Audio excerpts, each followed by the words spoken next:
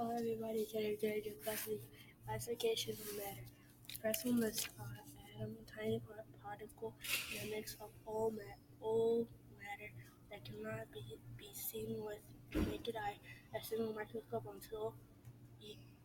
a single microscope unit of matter, the smallest unit of an element that retains the properties of that element, the basic particles from which all elements are made.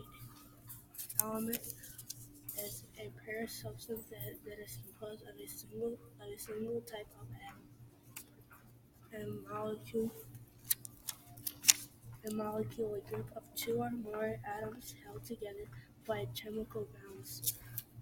A compound is a pure substance composed of two or more different elements that are chemically bound.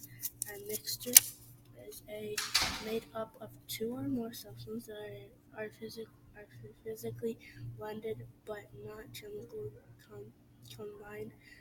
Examples are can contain element compounds or both. That's it for today. Let's move to the show.